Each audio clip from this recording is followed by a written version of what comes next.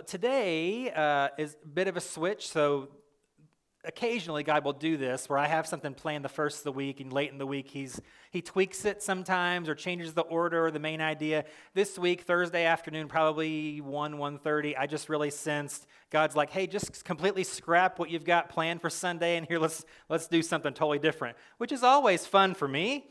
That late in the week to have no idea what we're talking about 3 days from now, but God made it happen. So today we're going to talk about fear, because that seems to be a pretty prevalent topic. If you've been living under a rock, you probably should have stayed there, okay?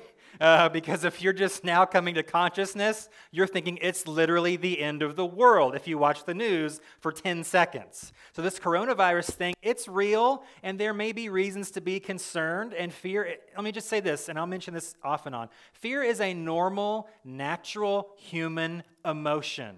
So this is not saying don't ever be fearful. It's not saying you're never going to experience fear. But here's what we are saying. If you let fear run your life, fear will ruin your life. If fear goes unchecked in your life, it will wreck your life. That's what we're going to try to communicate this morning by looking at what we're going to call the 4 dangers and changers of fear. Think about what's something now, let's think like before this last couple of weeks here, but pre-coronavirus, if we can even think in those terms anymore. What is one of your greatest fears? Maybe it's snakes, like Indiana Jones, Maybe as a kid you were afraid of the dark. Maybe you still are. I don't know. Maybe it's heights. Maybe it's spiders. The number one fear, according to studies, and this has been for years and years and years now, is public speaking. So I've clearly never had that problem, right? Because I'm doing this right now. And even as a kid, I did 4-H speech contests at like 5, 6 years old. And I just never had an issue for some reason. I'm not like a super, super outgoing kind of person, but it's just something that I'm just not really that fazed by. That's the number one fear, even more than death. Like, I'd rather die than speak in public is what the statistics tell us. And so as the news this week about COVID-19 has increased, it seems that fear has also increased. If you've been to the store this week, you have seen the effects of what fear can do, what mass hysteria and panic can do. I had to go to the store yesterday just for a few normal items, okay? I'm not trying to buy stock in Charmin, okay, or Purell. Not doing that. I just had to go for regular stuff. And it's amazing how the entire cereal line was completely empty. Like, not even one little Captain Crunch was left. It's all gone. It's weird to see an entire section of the store gone, like bare. But that's where we're at. That's what we're facing. And it's really driven by crazy amounts of fear. Again, fear can be normal, but if you let it run your life, it will ruin your life. If it's left unchecked, it will wreck your life. So we're looking at 4 dangers and changers of fear. And to do that, the 4 dangers are going to spell out the word fear. So we're going to use this acronym or acrostic, however you want to phrase that, to look at 4 dangers of fear. And then every one will also be accompanied by a changer, a fear changer. How we can kind of keep fear in its proper place. How we can keep it from overwhelming us completely. So we're going to get to 4 of these dangers and changers of fear. The first danger of fear we're going to talk about for a few minutes here is that fear can cause us to forget. Fear can cause us to forget. Fear can be blinding. Fear can be disorienting. Fear can keep us from seeing what's obviously right in front of us. It just so clouds our minds and our emotions and our judgment that we don't maybe make rational decisions, hence the empty shelves in the store, because we're just blinded and overcome with fear. There's a time in the life of Jesus, and it's listed in multiple Gospels. We're going to look at this one in Mark chapter 4, where as Jesus and his disciples would often do, living in the region that they do, they are on boats all the time. They're crossing seas to go from this place to that place all the time. Normal occurrences. A lot of the guys that he has as disciples were fishermen before they met Jesus. So they're used to being on the water. They're used to being in boats. And you would assume they've probably been in a storm or two. But here's what happens in Mark chapter 4. Let's start at verse number 37.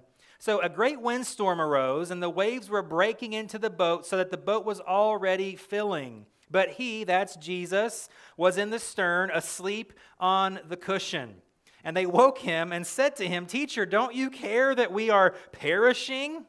And he awoke and rebuked the wind and said to the sea, 'Peace, be still.' And the wind ceased, and there was a great calm. And he said to them, 'Why are you so afraid? Have you still no faith?'" See, the disciples forgot who was in the boat with them. Now, they didn't forget completely because they knew who to wake up, right? They knew, okay, all of us are freak out mode here, and he is sound asleep. He is sawing logs. What is your problem? They're like, "Don't you even care? Don't you know what's going on?" So they knew Jesus was in the boat with them, but on some level they forgot Jesus was in the boat with them. Do you see the difference there? They knew he was there, but they forgot really maybe who he was for a second because fear caused them to forget. Can I just encourage you, in the middle of whatever storm you may be facing now, Jesus is with you in your boat. Okay? In the middle of this coronavirus outbreak, Jesus is in the boat. Don't forget, don't let fear cause us to forget. He's in the boat. Sometimes in the midst of struggle and difficulty, if we're a person of faith, we know we have faith, but if fear begins to overtake us, we forget maybe that we are people of faith. We forget the confidence that we can have in Jesus, the faith that we can have in him, the protection that we have through him. We forget. It's easy to do. So today's just a simple reminder to not forget. Remember, Jesus is in the boat with you. And so then, if that's the danger, the number one fear changer is the opposite then. To remember. Remember that Jesus is in the boat. Remember that he is the same, the scripture says, yesterday, today, and forever. Remember that. Let's go to Psalm 103. I like this, the way it phrases this in the English Standard Version. Psalm 103, verse 1. "Bless the Lord, O my soul, and all that is within me, bless his holy name. Bless the Lord, O my soul, and forget not." You could say remember there. "All his benefits." What are the benefits? He forgives your iniquity and what? Heals all your diseases. Does that include coronavirus? I would assume so. It says all there, okay? I would assume that means even this, all right? "Who redeems your life from the pit, who crowns you with steadfast love and mercy, who satisfies you with good so that your youth is renewed like the eagles." I'm also reminded of Psalm 23 when David said, "Even though I walk through the valley of the shadow of death, I fear no evil." How much evil? None. Zero. No evil do I fear. Why? Because you are with me. Remember, Jesus is always in your boat with you, so there's no need to panic. There's no need that fear should overtake us because we can remember that he's with us. In fact, Jesus thought it was so important to remind us of that fact. It's some of the last words he ever said on this planet. He gathers his disciples together before he ascends into heaven. The last thing he tells them is, "Know that I am with you always, even to the end of the age." Always. Not sometimes. Well, if this virus breaks out, dudes, I'm out. It didn't say that. He makes no secondary option here. Well, if this happens, I can't handle that, so you're on your own. Or if this gets too big, I don't know if I can take on that much pressure. He says, "I am with you always." And it was so important to him. It was the last thing he ever said on this planet. "I am with you always." So when fear tries to get us to forget that truth, we have to fight that danger with this fear changer to remember what God has said, what he's already done. When you're faced with an impossible situation, when you're faced with a difficult decision, when you're faced with an unexpected problem. See, this is not just coronavirus related, okay? It brings up this topic because it's a hot button issue, but this is a topic that will be part of the rest of our lives. Fear just doesn't decide to take a day off. Fear just doesn't go away. It's something that's going to continually creep up in different situations that we will continue to face. And sometimes they're personal, sometimes they're family related, sometimes it is a worldwide problem that we face, but we have to still remember what God's brought us through and what God has said. A good memory can be a very effective weapon to combat fear. The second fear danger then, the letter E, is that fear is an energy sucker. Really, maybe a better way to say it, it's an energy misappropriator. Okay? Here's what Jesus says about that. Matthew 6, verse 27, part of the Sermon on the Mount. He asks this question. I'd like for you to answer this question for me. Can all your worries add a single moment to your life? Right. We know the answer, don't we? We know the answer to that question, but too often we don't live like we know the answer to that question. We allow fear to suck energy from us, to put it in the wrong place. He goes on in verse 34 to say, so don't worry about tomorrow, for tomorrow will bring its own worries. Today's trouble is enough for today. Let me be clear. That doesn't mean that we don't wash our hands, okay? That's not what he's saying. He's not saying you can go dig in the dirt and touch your face. When he says don't worry, he's not saying be stupid, okay? He's not saying be foolish. So, yeah, we wipe down everything, every back of every pew has been wiped down. Every doorknob, even ones we don't use, I wiped down this morning, okay? Because we're going to take precautions, but guess what? That's going to help us, hopefully, to not worry and suck our energy in directions it shouldn't go. Maybe you're a chronic worrier. Maybe this will be an encouragement for you. Unchecked fear and uncontrolled worry will cause us, here's the problem, it focuses our energy on things that we can't control anyway. Okay? So many things in life I don't have control over. But if I allow fear and uncertainty to make me focus on those things, guess what? Other things get neglected. Other relationships get neglected. Other things that I can control get left by the wayside, and they begin to suffer because my energy has been diverted in this direction that does me no good at all. It's paralysis by analysis sometimes. It's overthinking all these scenarios and situations. Again, preparedness is fine, okay? Being ready is fine. Doing the things that the CDC says is fine. But then living in your bunker worried about the end of the world is not fine. Why? Because it's not helpful. Again, if you're in a high-risk area and you want to stay back, I get that. That's fine. That's great. I'm not saying we should be foolish, but there's a difference between wisdom and worry. Those are different things. So we want to find the balance here to not pull our energy from what's important so that then the other areas of our life begin to suffer. So to fight this fear danger, the number 2 fear changer is we must adjust. We must adjust. What does that mean? A couple scriptures here. Romans 12, verse 2. Paul says this. He encourages us, don't copy the behavior and customs of this world, but let God transform you into a new person by changing the way you think. Then you will learn to know God's will for you, which is good and pleasing and perfect. So what Paul would say, if he were here right now and he were giving us instruction on how to deal with this, he would say, if you're a person of faith, you can choose to freak out like everybody else, or you can allow the Holy Spirit to help you change the way you think. You can adjust. You can approach it differently. You can approach it in a more healthy, balanced way. Because all the worrying in the world isn't going to stop coronavirus, okay? If there were, we would have already put like a bunch of worry into a huge missile and just blown it into the atmosphere, okay? That's not how it works. And so Jesus and Paul would say we have to change the way we think. The Holy Spirit will help us to make those proper adjustments to fight fear. And here's one simple, it's very clear here in Philippians 4, one simple adjustment strategy.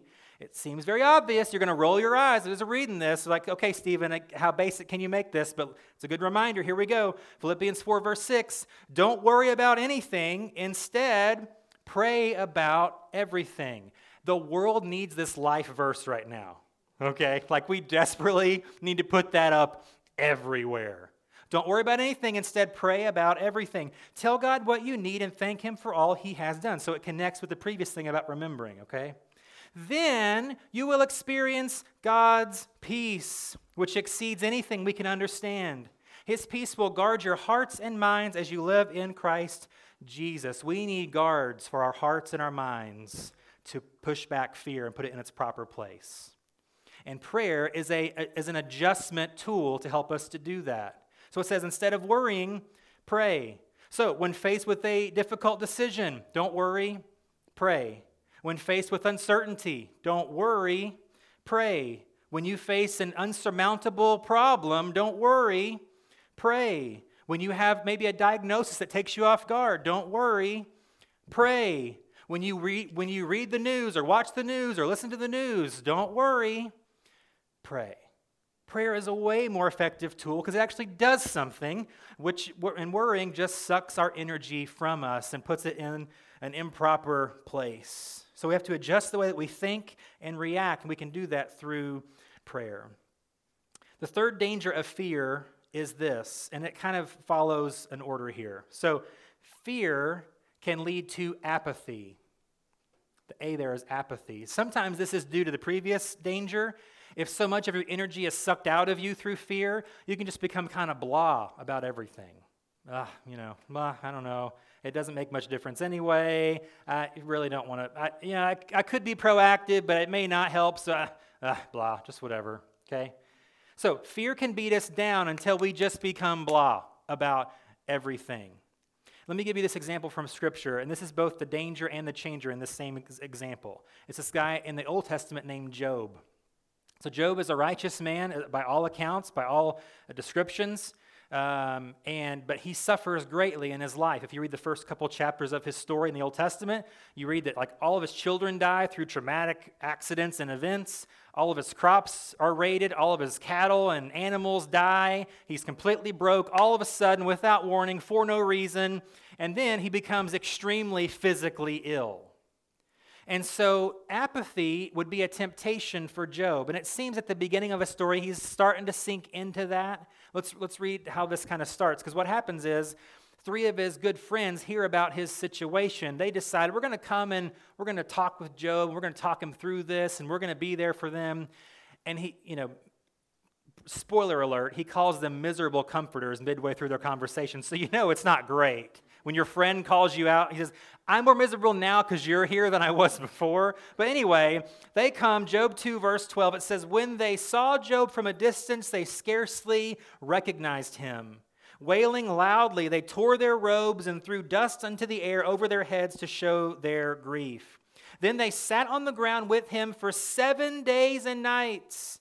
No one said a word to Job, for they saw that his suffering was too great for words. Again, let me clarify what I'm not saying. I am not saying God expects you to be a robot, okay?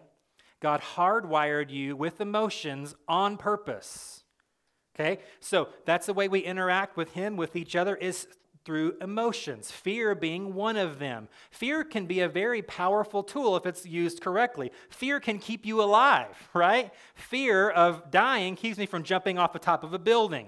Okay, it's a safety mechanism. That's why God put it in there. But when it overrides our system, that's when the bad things begin to happen. And so we see here that Job is kind of getting sucked down into this apathetic sort of way of life, at least for a small amount of time. Let me just say that's okay. And let me give you an example of that. Ecclesiastes 3, verse 4. It's this classic passage from the Old Testament about there's a time and season for everything. Okay, so verse 4 says there's a time to cry, that's fine, and a time to laugh. There's a time to grieve, and there's a time to dance. So there may be in your life seasons of blah, times of apathy.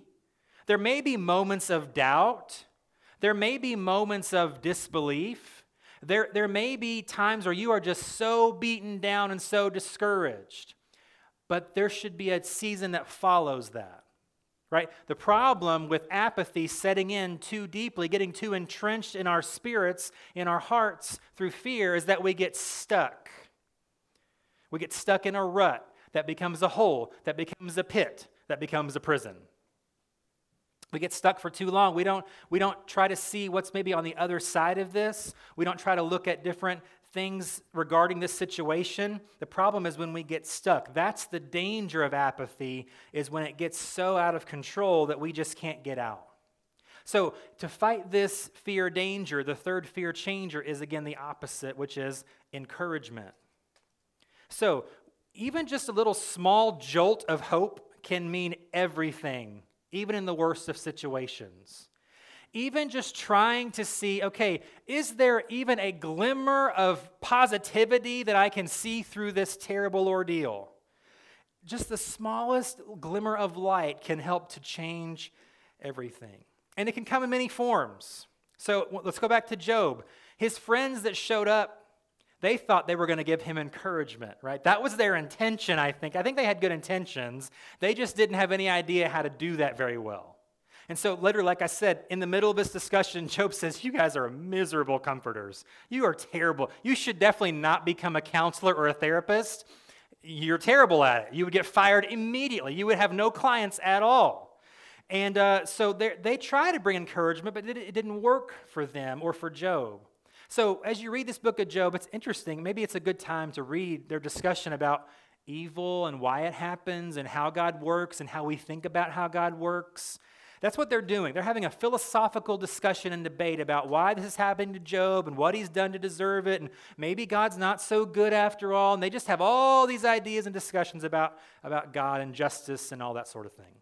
So near the end, God's been listening in, I guess, to their conversation. He decides, hey, I want to talk for a minute. Hey, I'd like to give my input here. You're talking about me. I'd like to talk about myself for a second.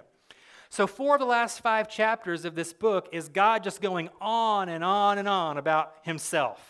Which you think, okay, God, calm down. It's like power trip much, ego much. But here's the point. And we'll read a couple verses of this in just a second. When you read God's response, it kind of comes off a little bit harsh. When you just read the words on the page, it kind of comes off like, I'm big and strong and you are nothing. Just suck it up and deal with it. I don't have to explain anything to you. There's a little bit of that in there, but here's the deal. Sometimes we need a good swift kick in the pants. We don't think of that as encouragement, but if we receive it in that way, it can have a huge effect on helping us to feel encouraged, to see, hey, okay, I am caught in this cycle of apathy. I am caught in a cycle of self-pity. I am caught in a woe is me mentality. I got to get out of this. And I thought about this morning, and I wish I'd had time because I'd show you the clip. But if you've seen the movie Airplane, there's a scene where there's a lady in the aisle seat, and she's starting to freak out. And so one of the flight attendants comes and shakes her, get a hold of yourself. And then somebody taps her on the shoulder and says, I'll take care of this. And then he shakes her harder, get a hold of yourself. And then on, it shows this huge long line of people shaking this poor woman who's kind of freaking out.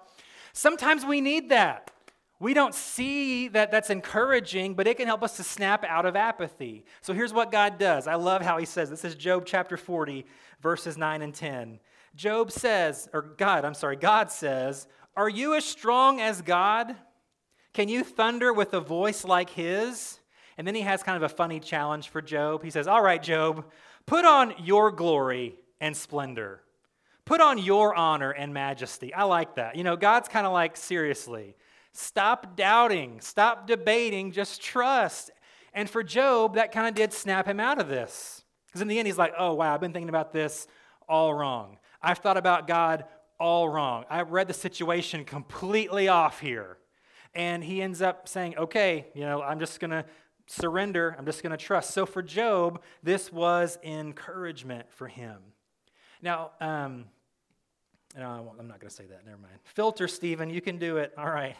So in the end, God's response to Job was encouraging. Because as you look at a couple hundred verses nearly that God goes on and on and on without interruption, here's what he says a few things. He says, hey, who knows when every baby calf is born? I do. Who knows when every wild mountain goat gives birth? I do. Who keeps track of every wild donkey in the wilderness? I do. Who knows how deep the oceans are? I do. So, and again, it comes off as pretty strong, but it's an encouragement. Because here's what God's saying to Job that he would say to us today. I am not in control, but God is. Even when I feel like I'm in some sort of control, I'm really not, but God always is. When I watch the news and the world is freaking out, God is not freaking out. When things seem like they are wild and crazy and out of control, God is not. We can get ourselves out of this apathetic sort of spiral if we remain encouraged by who God truly is, by exercising our faith to know and believe who he truly is. God is not thrown off by a news headline. God is not thrown off by a virus. God is not thrown off by a bank statement. God is not thrown off by a diagnosis. God is never thrown off by anything that happens or changes or surprises us. So we don't have to be apathetic, but we can be encouraged. Here's the fourth fear danger as we start to wrap it up today, and that is retreat. The fourth danger that fear causes us to do is we go from apathy to total retreat. This is the final nail in your coffin of fear, because it's saying, I'm just giving up completely. I'm bowing out. I'm totally done, totally defeated. I'm waving the white flag. I surrender. No more. Done. There's a story, again, in the life of Jesus in Luke chapter 8, where if you read Luke 8, he's had a very busy day. He's got a lot of things have happened. Even the storm we just talked about that he's calmed happens earlier in this same day. So as they're coming back across the sea, as soon as they hit the land, of course, someone comes to Jesus with an urgent request. That's just how his life was. So this man says, hey, my daughter is gravely ill on the verge of death. Would you come and heal her? And so Jesus says, oh yeah, sure, you don't live that far. Let's go take care of this thing. But the story that we're going to focus on is not about this man or his daughter. It's about somebody else. Because here's what happens. Luke 8, the end of verse 42 and 43. As Jesus went with him to this man and his daughter, he was surrounded by the crowds.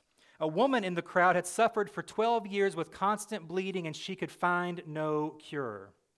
So if any person has the right to retreat, it's this woman. She suffered for over a decade with an incurable disease. She's heard the words, I'm so sorry, way too many times from doctor after doctor after doctor. There's nothing we can do. There's nothing we can do. There's no cure. There's no hope. She has every reason to retreat. And really what's happened here is socially, she's already an outcast. Her condition has made her culturally unclean. She shouldn't even be in public. She's in the high-risk category, if you will. She shouldn't be out with other people. Even if she's really found out, there's a chance that she's going to really be punished and ridiculed for being out in public against the law, really. So she's out here in this crowd but has every reason, every right to retreat. That's over, it's done. What she should go home and do, the experts would say, just go home and die. That's your diagnosis, that's your prognosis, go home and die. But what she does is she fights this fear danger with the fourth fear changer, and that is that she moves forward. Verse 44, coming up behind Jesus, she touched the fringe of his robe. Immediately the bleeding stopped. Instead of retreating and dying at home, she saw an opportunity and she jumped at it. She saw, this is probably my final shot here. This guy, Jesus, he's probably not going to come through our town again before I'm dead. I got one shot and I'm going to take it. And when you read Matthew's account of this same event, he records kind of what she's thinking. She said, okay, if I can just touch the edge of his garment, I believe I'll be healed. And that's what she does, and she was healed. So she wasn't satisfied or content to retreat. She wasn't satisfied to sit around and suffer and feel sorry for herself and give up and quit. Now here's the thing, her effort wasn't an automatic guarantee, right? She's going out on a hunch here. She's going out on a limb here. She's going out on nothing but hope here. But it worked in her favor. She had to move forward. You and I, we cannot retreat. We cannot allow retreat to be an option for our lives, especially for people of faith. Possible mistakes of taking a chance aren't a reason to not take that chance. Okay, the possibility of hearing the word no is not a reason to not ask a question. The possibility of things may not turn out the way I want is not a reason to not try and do anything, to not take a risk or a chance or make a change or an adjustment. It's not a reason. Possible unknowns or risks or whatever are not a reason to retreat. Don't allow fear to keep you from moving forward. Now, again, with this virus, if you feel ill, please stay home, okay? Please. If you're in a high-risk area and you feel it's not safe to get out like normal, that's okay, okay? but that doesn't mean we're going to live that way forever. Do we see the difference? I don't feel like maybe that's communicated very clearly on the news. This is going to end at some point, one way or another. I mean, it is, and so I don't want to trivialize the situation, but that's the reality of our situation. So it's fine to be sanitary, to take precautions with this specific thing in specifically. And I'll just say this: as the situation moves along, even this week, if there are future reasons that we cannot be open, then we will not be open.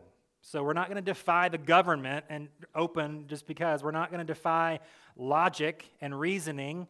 We're not going to endanger the public or you guys by we're just going to do it, If it and there are many churches all over that have done that already, mainly larger ones because they're above that threshold. But if it gets to that point where they say, don't do anything, like don't leave your house this week, we won't be here next weekend, okay? If it gets to that point, and we'll let you know about that.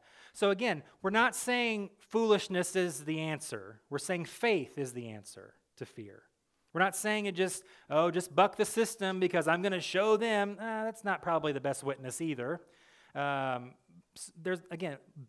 is the key to this whole situation. So balance is the key. Fighting fear requires that balance. So as you've seen here, I don't know if you've noticed this or not, but what we've done to fight the fear dangers is the fear changers turn fear on its head. So I don't know if you've noticed this or not, but the answer to every one is fear backwards. So we're turning fear on its head to fight it at its core. We're saying if we want the opposite result of this, let's do the opposite to get that result. If we want to say no to this thing, well, let's turn it on its head and do something different to change the situation. We're going to flip fear on its head. We're going to confuse, fear, and it's just got nowhere to go. It's got nowhere to stay in my life because I refuse to live and be overcome by fear.